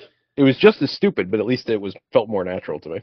Really? That's funny because I felt like it was too much. Also stupid, I agree. But yeah, the next line is Sandra Bullock says, "Where's Howard?" Or "Where's Payne?" or whatever she says. Yeah. And he goes, "He lost his head." Yeah. What? Yeah, something about Keanu's very glib about decapitation. Oh, I know. You think that would be slightly traumatizing, but no. Well, apparently it's just you can watch a guy get decapitated right in front of you and actually right above you, Yeah. When did Mission Impossible come out, the first one? 96? 1996, yep. Because I was wondering if climbing on top of trains was really big around this time. I can't remember. Well, I mean, they did it. I think I haven't watched Mission Impossible 1 in a long time. Yeah. So I might be getting ahead of myself here, but I feel like they did it better in Mission Impossible. But they probably did.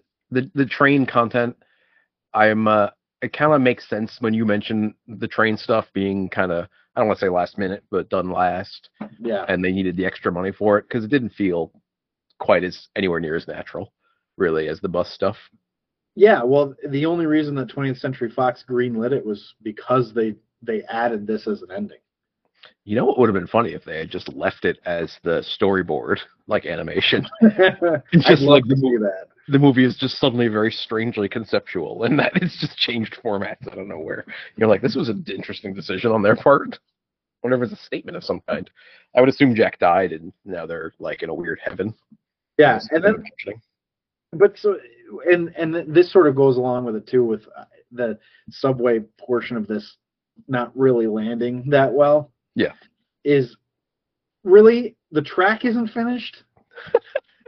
mean, you couldn't have thought of anything better than that, but just the end of the line. Even, I love Joey Morton just radioing Keanu Reeves constantly. Keanu, the track's not finished. The bridge isn't finished. Keanu, the script's not finished. We have to ad-lib the ending. And then, of course, nothing works on this except that he can suddenly accelerate it. Yeah. So nothing works, and then I was like, I thought that I was like, nothing works except acceleration, and I was like, oh, I get it, speed. Yep, nothing works except going faster. That would be funny if that was the solution for every problem in this movie. Go faster. Yeah, everything's go faster and you'll be fine. Yep, don't worry. And then they come crashing through. Right, they land on the street, slide down the street, and just barely bump this like kind of shitty looking van. Yeah. And then the guy that steps out of the van is in a full 3-piece suit. Actually, that's the second time that kind of happens too. Because remember when the bus crashes into the big jumbo jet that they bought? Yeah. And the guy who's driving the whatever kind of vehicle it is that pulls the jet, he runs out and goes, "Oh damn!" and like runs away. It's like, I like that these guys get away, you know? Yeah, I'm glad there's not excess collateral damage. I'm glad some randos who are just driving a van in a 3-piece suit, I guess. Yeah, and then, of course, they've accelerated so that they go through this thing, right? And, I don't know if you know this, but I know that the train derailments are really not deadly. Oh, yeah. So, like, pretty much every time everybody dies. Yeah. Like, they're the most deadly thing. And I feel like in the movies, they always show train derailments as, like, the answer to getting out of things alive. Yeah, despite this thing with just massive momentum, just crashing into the world, Yeah. Yeah, and she's handcuffed to this. Like, at the very least, she's got nubs. Yeah. Yeah. That would be a downer ending. She goes to hug him and just, oh, jeez. There's blood squirting everywhere. Yep, that was what a weird ending to this movie. We have the weird part where it's animated briefly. We have this weird slapsticky kind of Evil Dead kind of ending where she's dismembered, but it's okay. In my mind, what's happened is like her nubs are squirting blood, but she's still like going through with the last lines like, we'll just have to base it on sex then. Yep. And he's just distracted by her squirting nubs, like he's like, sure? No, I don't think we should base it on that. But I will say, I wrote this at the end. I don't know. There must have been a scene that like really did it for me, but I was just like, man, Sandra Bullock is gorgeous. She's a really good looking woman. But go ahead. For me, it was her cute '90s outfit. Frankly, she's wearing that like cutesy dress and little booty socks or something, and it's an adorable look. Yeah, and actually, well, whatever. But she hasn't lost her looks as she's gotten older, but neither has Keanu Reeves. So yeah, it's true. And I did laugh when she did we'll have to base it on sex then that line. I mean, I enjoyed the line, but man, is this Joss Whedon's dialogue writing? Yeah, you kind of get the feeling now, in hindsight, very much so. Yeah. So it wasn't Graham Yost, I'll tell you that. So that's the whole. Well, he wouldn't have written something so dirty. Not Full House writer, No, he's all about the cleanliness, family values. That's why he loved working there. Yep. So that is the overview of Speed. So now we should move on to what everybody's here for, the rank, right? This is where we rank the movie based on 10 categories: story, acting, originality, action sequences, chase and fight scenes, film coherence, hero appeal, villain appeal / hatred, supporting character appeal, and the final showdown. And I realize that I just went through those all very quickly. But if you want a more detailed description of these, you can look at our website or our Patreon page. But we rank all these on a scale of 1 to 5, 1 being the worst, 5 being the best. And the first one is story. So I'm going to start. And I actually gave story a 5. Really? Yeah. I found the story very engaging and unique. The premise that John Long came up with was really good and effective. And it helps build. It was smart of him to leave out the mountain climbing this time. Just this once. Because the bus just didn't make any sense. Buses are notoriously bad mountain climbers. Exactly. Exactly. Gutless wonders they are. Hmm. But yeah, I mean, it helps build tension throughout the story premise. That you just the idea of the movie just naturally tends towards tension throughout the Hmm. whole thing. So Yeah, that's true. yeah. So yeah, let's what say you? I only went with a 3.25, and now I feel silly. But I was shooting for perfectly fine is what I was shooting for. It's funny because I took sort of your input really to heart. And now I'm undershooting everything. Yeah, that's funny. I took I it to gave heart. I gave this a 1. This is shit. And you're like, I gave it a 5. Well, the reason is like we were talking about it, and I was like, I think I'm being a little bit too harsh on story, right? Hmm. But anyway, so go ahead. So now the next, or did you have more you wanted to say about story? I apologize. I No, sort it's stupid and conceptual in a way, but in a way that works very well for your blockbuster action yeah, flick. It's just one action picture. It's just a shot. But no, I mean it works fine. And I would, if I was the producer guy or whatever, and they pitched it to me, I'd be like, that's kind of dumb, but go on, you know. yeah. And as you said, it works really well. So So the then we move execution is on. good. So then we move on to acting. Hmm. So we'll let you go first on acting here. Well, for acting, I'm going to do 3.75, which again I'm trying to get across as being very good, but Right. not great. Um, Keanu is limited as he was back then. I think he's actually grown a lot as an actor. I agree completely. Sandra Bullock is really good. She's very likable and very fun. She kind of helps make the movie in a way. If she was less good, it would be a lot less fun because she adds both levity and an actual kind of dramatic Acting tension. chops. Yeah, exactly. And like we said, actually, Alan Ruck was actually pretty good at what he was asked to do. Yeah. Oh, Jeff Daniels. We barely mentioned him throughout the entire thing, but he was You're pretty right. okay too. Yeah. I mean, he's kind of forgettable because he dies and nobody cares. Yeah. He's up there in Don't heaven do looking service down to his like, character at all. yeah, pretty much. But he was effective too. I very much buy him as like the experienced cop with the encyclopedic knowledge of the bombs. Right. But he was good. Another actor in it was not so good, but we'll get to that. Well, so acting, I also gave it a 3.75 actually. Oh, well, there you go. We completely agree. I thought everybody was decent. Hmm. Keanu and Dennis Hopper Hmm. were overacting a lot in Hmm. this. But honestly, if you don't have Sandra Bullock in this, this is a much lower score. Yeah, She absolutely. single-handedly brings this up. Yeah, she's got a lot of charisma and a lot of sort of natural ability to carry the story a bit, which is unusual for the female lead in one of these movies. In an action movie, specifically. Yeah. Well, Yeah. and for the role that she's being asked to do. Yeah. To be specific here, because it's not like we're saying that women can't be the action stars. Oh, They yeah. absolutely can. But just, in the role that's envisioned for Sandra Bullock here, yeah, she does so much with it that like it's very obvious why she becomes a star. yeah, and it's actually not even to say that any of the other actresses in any of these movies we've been doing are like they do a bad job or anything. It's just you're not given much.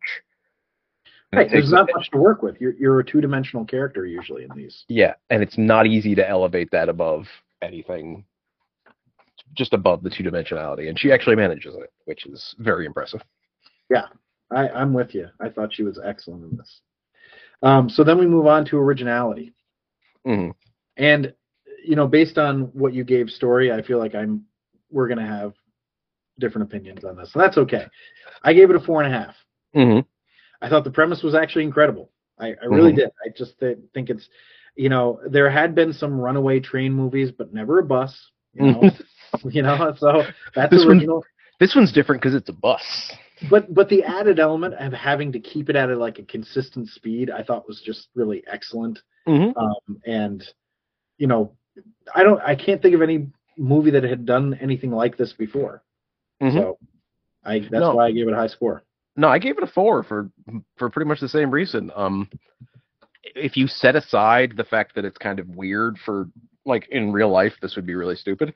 But if you set that aside, it's kind of a hook. It's a good kind of premise that kind of gets you in, and it's a lot of fun. And I feel like it's the sort of thing. I feel like at the time when people heard, because if it's like, oh, it's a runaway bus, it's like less interesting.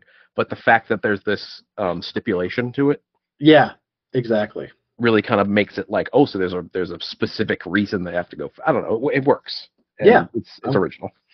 yeah. I don't want to overdo it. Well, so the next um, category, that's the word, Yeah, is action sequences, and that's you. Go ahead. action sequences. I went with 4.5. Okay. I think it's a very, very well done action movie. It could have been a lot stupider, and I'd enjoy it because I'm not sure if it was all stunt drivers or how much of it was models. Now that you mentioned, I assumed it was all stunt driving, and they did a great job. Yeah. Well, I gave it a. And it's exciting as hell. I'm sorry, I have this tendency to pause and then continue just as you're about to go. But I only go because I think you're done. So yeah, no, it's like a stupid amount of time for me to pause. It's like just enough that you're like, oh. But anyway, no, that's it, I guess. Yeah. Well, I gave it very similar. I gave it 4.75. Mm-hmm. And for basically the same reason. But the movie was essentially 2 hours of action sequence. Mm-hmm. Mm-hmm. I mean, it's like, entirely action. It's so well done. It leaves you on the edge of your seat. I docked it a little bit for the subway derailment because it was just weird, and I don't see how they would have survived it. Or like I said, at least how Annie didn't end up with nubs. But yeah, that's what I thought it was excellently done. Jack's like, so I suppose a hand job is out of the question. She's like, well, if you go get it. I'm not sure where they ended up though. If you go get it. Oh man. He's like, well, I'll just be taking these. So anyway, sorry. What are you doing with those? Nothing. He just puts them right into his little pocket. So anyway, I don't know where we are now. Here I'm going. It was so clean. So now we're on to chase and fight scenes. And that's me first. I gave it a 4. Mm-hmm. There are only actually a couple fight scenes, and there are no chase scenes, if you think about it, which is sort of fascinating considering what the movie's about. Yeah. Though it does feel like it is one long chase scene, right? Yeah. So, but that's really an action sequence. So I thought that the fight scenes that were in it were pretty decent. Not necessarily perfect, but they were decent. It's kind of sluggish at times and more built on tension than anything else. And I didn't really enjoy that shooting Jeff Daniels just didn't really matter. Yeah. It was actually just used for Hopper to escape. But all in all, I thought it was well done. Yeah. It's actually really funny because I gave it a 3.8. Just I landed on that weird number, but it felt right to me because I wanted to dock it a lot because it's not technically chases and not really so many fights. Really, the only real chase that I can think of is at the very end. He's chasing after them trying to get onto the train. On foot, right? Yeah, but it's on foot and it's not that exciting. I mean, Dennis Hopper's an old man, not an old man, but he's older than Keanu Reeves, and he and Sandra Bullock is like with dynamite strapped to her. But at the same time, like you said, the tension is such that it's kind of a race. It's a chase against time or speed or whatever. It's a chase. It's a race against inertia, I guess. Right. Yeah. So it kind of feels like a chase scene, even if it technically isn't. So I just decided to sort of land a little bit in the middle, where I'm not docking it too much, but I'm also not giving it too much credit. Yeah, I think that is reasonable. It's actually making me think like I should put it a little bit below 4 too. But no, 4 seems I was But anyway. Yeah. So anyway, the next category is film coherence, and that's for you. Film coherence is basically a 4 for me, I think. Okay. Like with The Mummy, there was a lot of little fridge things where I was like, that's kind of weird. And I think we landed on a few here, and there's probably even a couple of more that I wasn't thinking of. Just like little things like when the one woman falls off the bus, because she's trying to get off, and like why are the cops like waving her to come? They're like, come on, we'll help you. Like they should have been told. For instance, little things like that, but in general, it's really well edited and actually well written in my mind. The person I was watching it with did not agree. They were like, this was really stupidly written, like good movie but bad writing. And I was like, actually, I thought the writing was actually pretty tight frankly. So I think that the one-liners were the one-liners were silly, but the keeping the pacing and making sure everything fit. Right. But I'm saying, like, if your research department was looking at it from just the dialogue standpoint, then that's okay, true. I can get that. But yeah. But so for me, I did 3.5 for Villain Coherence. Okay. I thought Harry being shot and later being killed was unnecessary. I mean, it was That's true. Both times. Why? I'm not sure why we needed the subway to derail. It seemed pretty superfluous. You know, it didn't really add anything. I do think I would have liked to hear a little bit more of Payne's motivation for turning so solidly evil. It felt a little shaky to me. I don't know what it is. I just feel like everything was really fun in the movie, but I don't know that everything they did really was required to be in it. You know, that's a good point. Him trying to defuse the bomb was ultimately unnecessary as well. You know, it added nothing except for the fuel leakage, which didn't end up mattering. Why? Yeah, and I thought that was stupid too. You know. Yeah. So you're right. And it was basically just a scene so that they could kill off Harry, right? Yeah. Yeah, pretty much. Which also didn't need to happen. So, anyway. So yeah, that's why I did 3.5. So, so now we move on to Hero Appeal, and that's mine.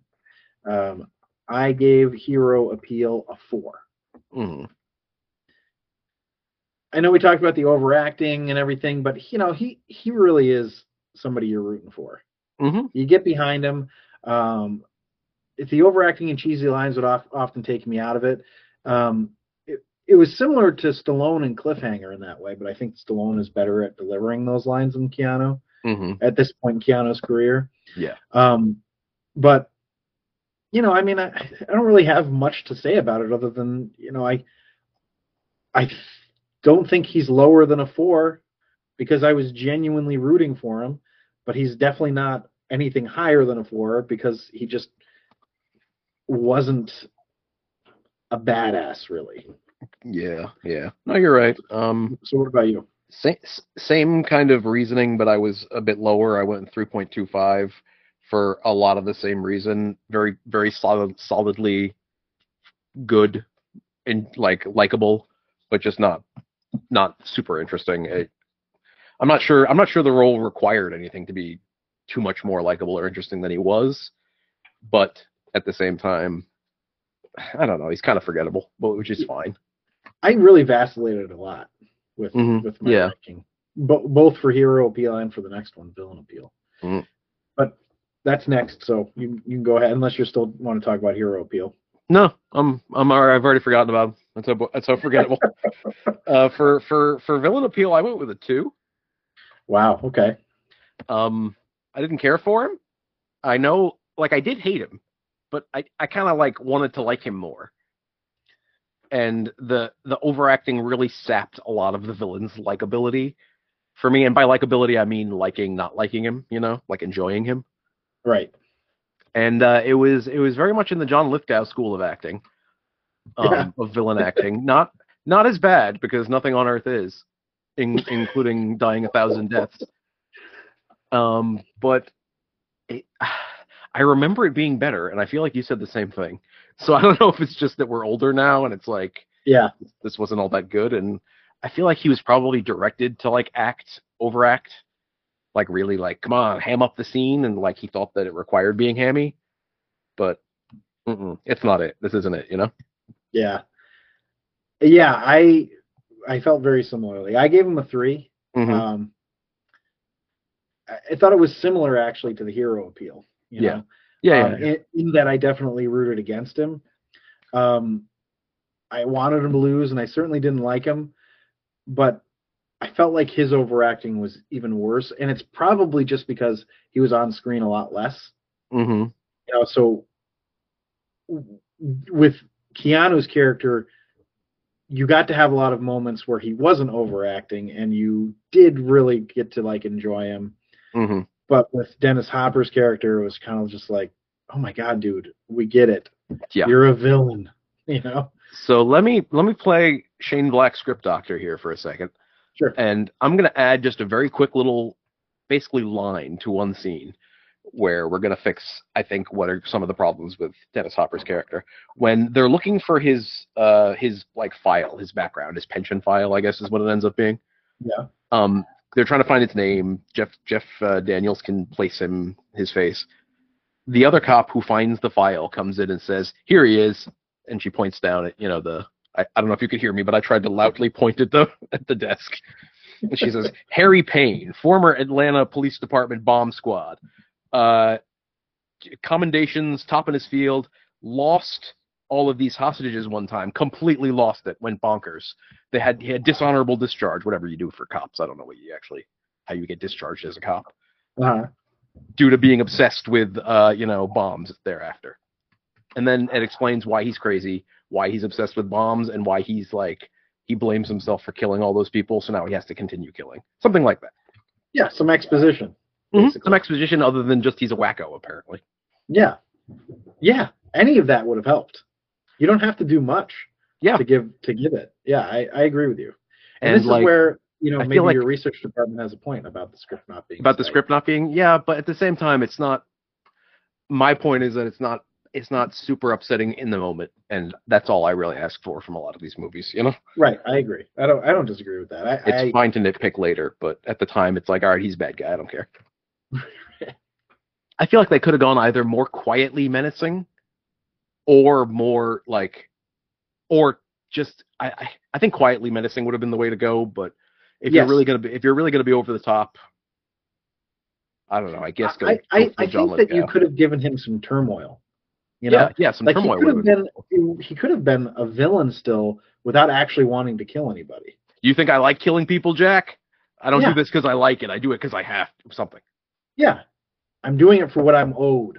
Yeah, exactly. I mean, it's like they tried to get there and reveled in the killing too much. I'm just like this, and I get it. Okay, I hate him, right? But it just doesn't seem like.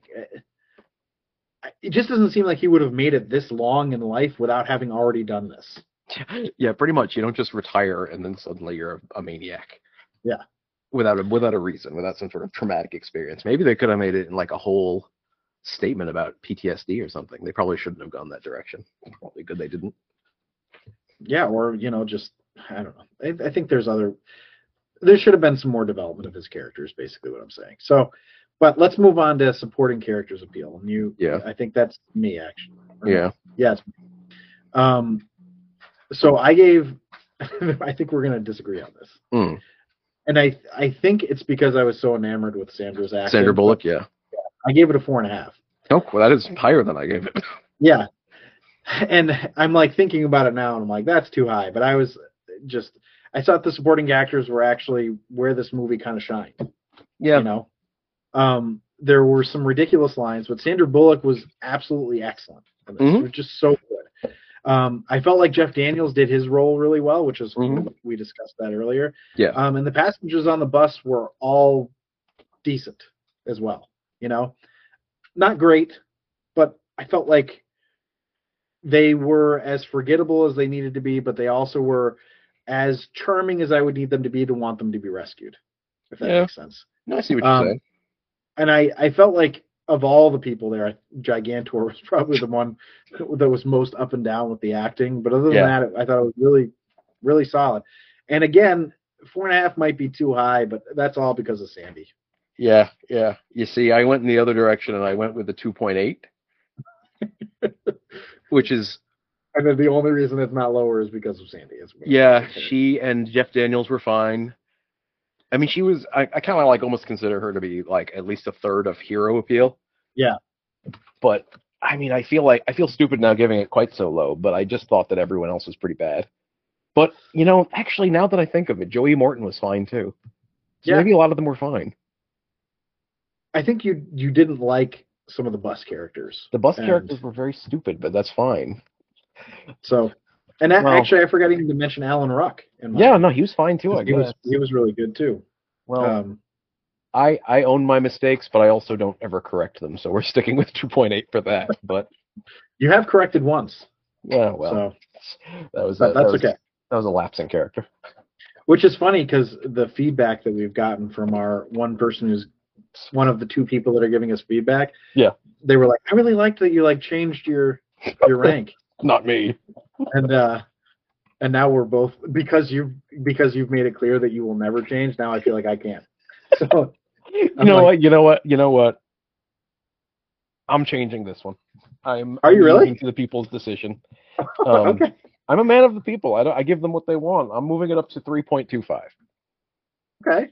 I think that's still not great, but between Sandy, between her, Alan Ruck, Joey Morton, and Jeff Daniels, which is kind of a large portion of the supporting cast, they were all good. They deserve credit. Gigantor was in fact kind of not so good. So yeah, we're on to Final Showdown, and that is for you to go first. Final Showdown, I gave a 3 because it was kind of right. It was I understood why they went there, because otherwise it's kind of a difficult movie to end, because either the bus crashes or it doesn't, Right. So it's hard to really get a Final Showdown that works a lot better than what they did. But at the same time, it's kind of, the premise itself doesn't totally allow for so much in the way of a showdown that isn't just, we're safe now. For my Final Showdown ranking, Wait, would you give it a 5? I gave it a 5. You gave it a 5? Okay. I actually loved this showdown. Okay. It was tense. It had a villain that you hated, a hero that you were really rooting for. Okay. It was in a unique space. And then it had the epic one-liner, which I know didn't work for you, but it really worked for me. Okay. So what I'm doing is I'm considering the Final Showdown finished once he gets decapitated, right? Like once he says that line, because the rest of it would be less than a 5. Without a doubt, and that other line would have even brought it down even lower. Oh well. So, but otherwise, I thought it was kind of pitch perfect. It didn't need to be on a subway. That part didn't really matter. But I really enjoyed that they fought on top of the subway car. I don't know. It worked for me. It did it for me. You see, for me, it felt a bit like they ran out of ideas, so they were just like, well, now they're on a subway car. So that's just what. Well, they got to be speeding on something. And actually, I'm actually going to change it. No, you can. No. Because I've been thinking about it a lot since I gave it that. Yeah. I'm going to change it to 4.25. Because I actually did not like that they decided to put it on a subway car, which I've discussed in Film Coherence. I was like, why are we even in a subway? Yeah. I liked the Final Showdown fight, but yeah, that part of it was just like, we could have done this somewhere else and it would have been good. Okay. So, 4.5. 4.5. Now we're going crazy, changing everything. You know what? I'm changing my hero appeal. All right. So that's it. That's the entire ranking for Speed. And so it didn't overtake Iron Man. It did not overtake Iron Man. It ended up at 76.3. Okay. Which means it did overtake The Mummy, which is what we thought might happen. Yeah. That actually makes sense, I think. It's a tighter movie, in my opinion. That puts it, at number 7. Really? Yeah, because it's Iron Man, number 5. Iron Man, 4, Aliens, Predator, Hero, Speed. Okay. So it's below Hero, above The Mummy. Gotcha. That sounds about right, I think.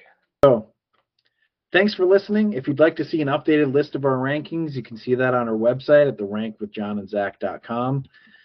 Check us out next episode when we're ranking Bullet Train, the 2022 movie. It's our first modern movie with Brad Pitt.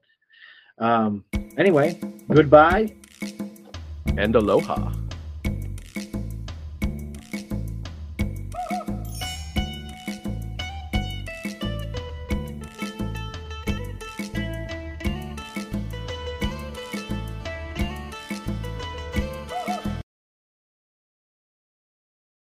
Quote. Woo, really high-pitched quote. Quote.